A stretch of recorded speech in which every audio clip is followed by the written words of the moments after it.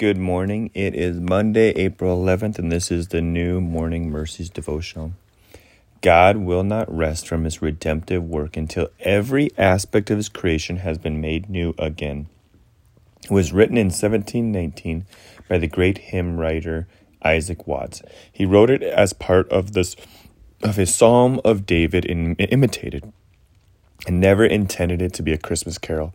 But Joy to the World has become one of the most beloved carols ever written. With all of its powerful lyrics, the third verse of this hymn is particularly profound and encouraging.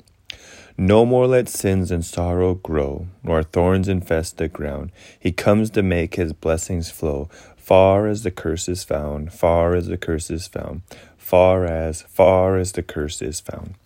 What was the mission of Jesus? What is the promise of the bloody cross and empty tomb? What is the ultimate goal of the reigning King Christ? What is the scope of the work of redemption? What in the world is God working on? What does the final chapter of the grand redemptive story look like? The words of this great old hymn capture with accuracy and power. Jesus really did come to make his blessings flow. That is true to say, but not enough to say. You must add, far as the curse is found. You see, Jesus didn't simply come to rescue disembodied souls. Yes, he saves our souls from eternal damnation, and for that we should be eternally grateful. But he has also come to unleash his powerful restoring grace as far as the furthest effects of sin.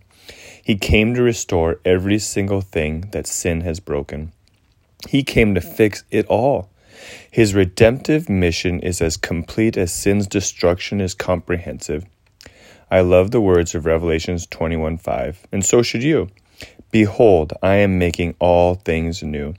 Are you tired of the futility and frustration of this broken world? Are you exhausted by sin, suffering, and death? Are you burdened with pain that lives inside you and outside you? At times, do you wonder if anyone knows, if anyone understands, and if anyone cares? Then the words of this great hymn and this encouraging passage from the final book of the Bible are for you. Your Redeemer knows, your Redeemer understands, your Redeemer cares. His grace has been unleashed, and its work will not be done until every last sin-broken thing has been fully and completely made new again. Be encouraged.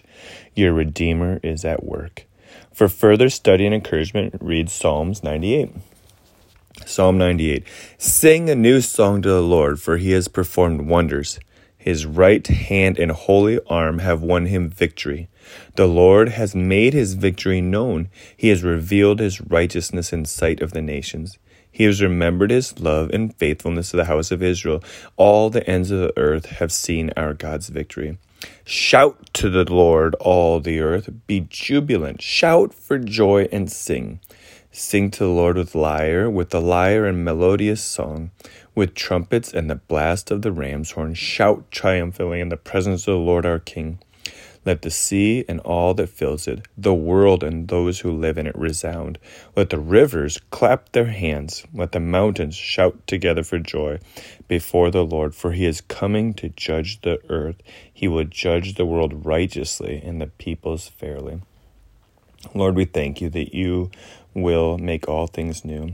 I thank you that you are now making all things new, and that you are making me new as well.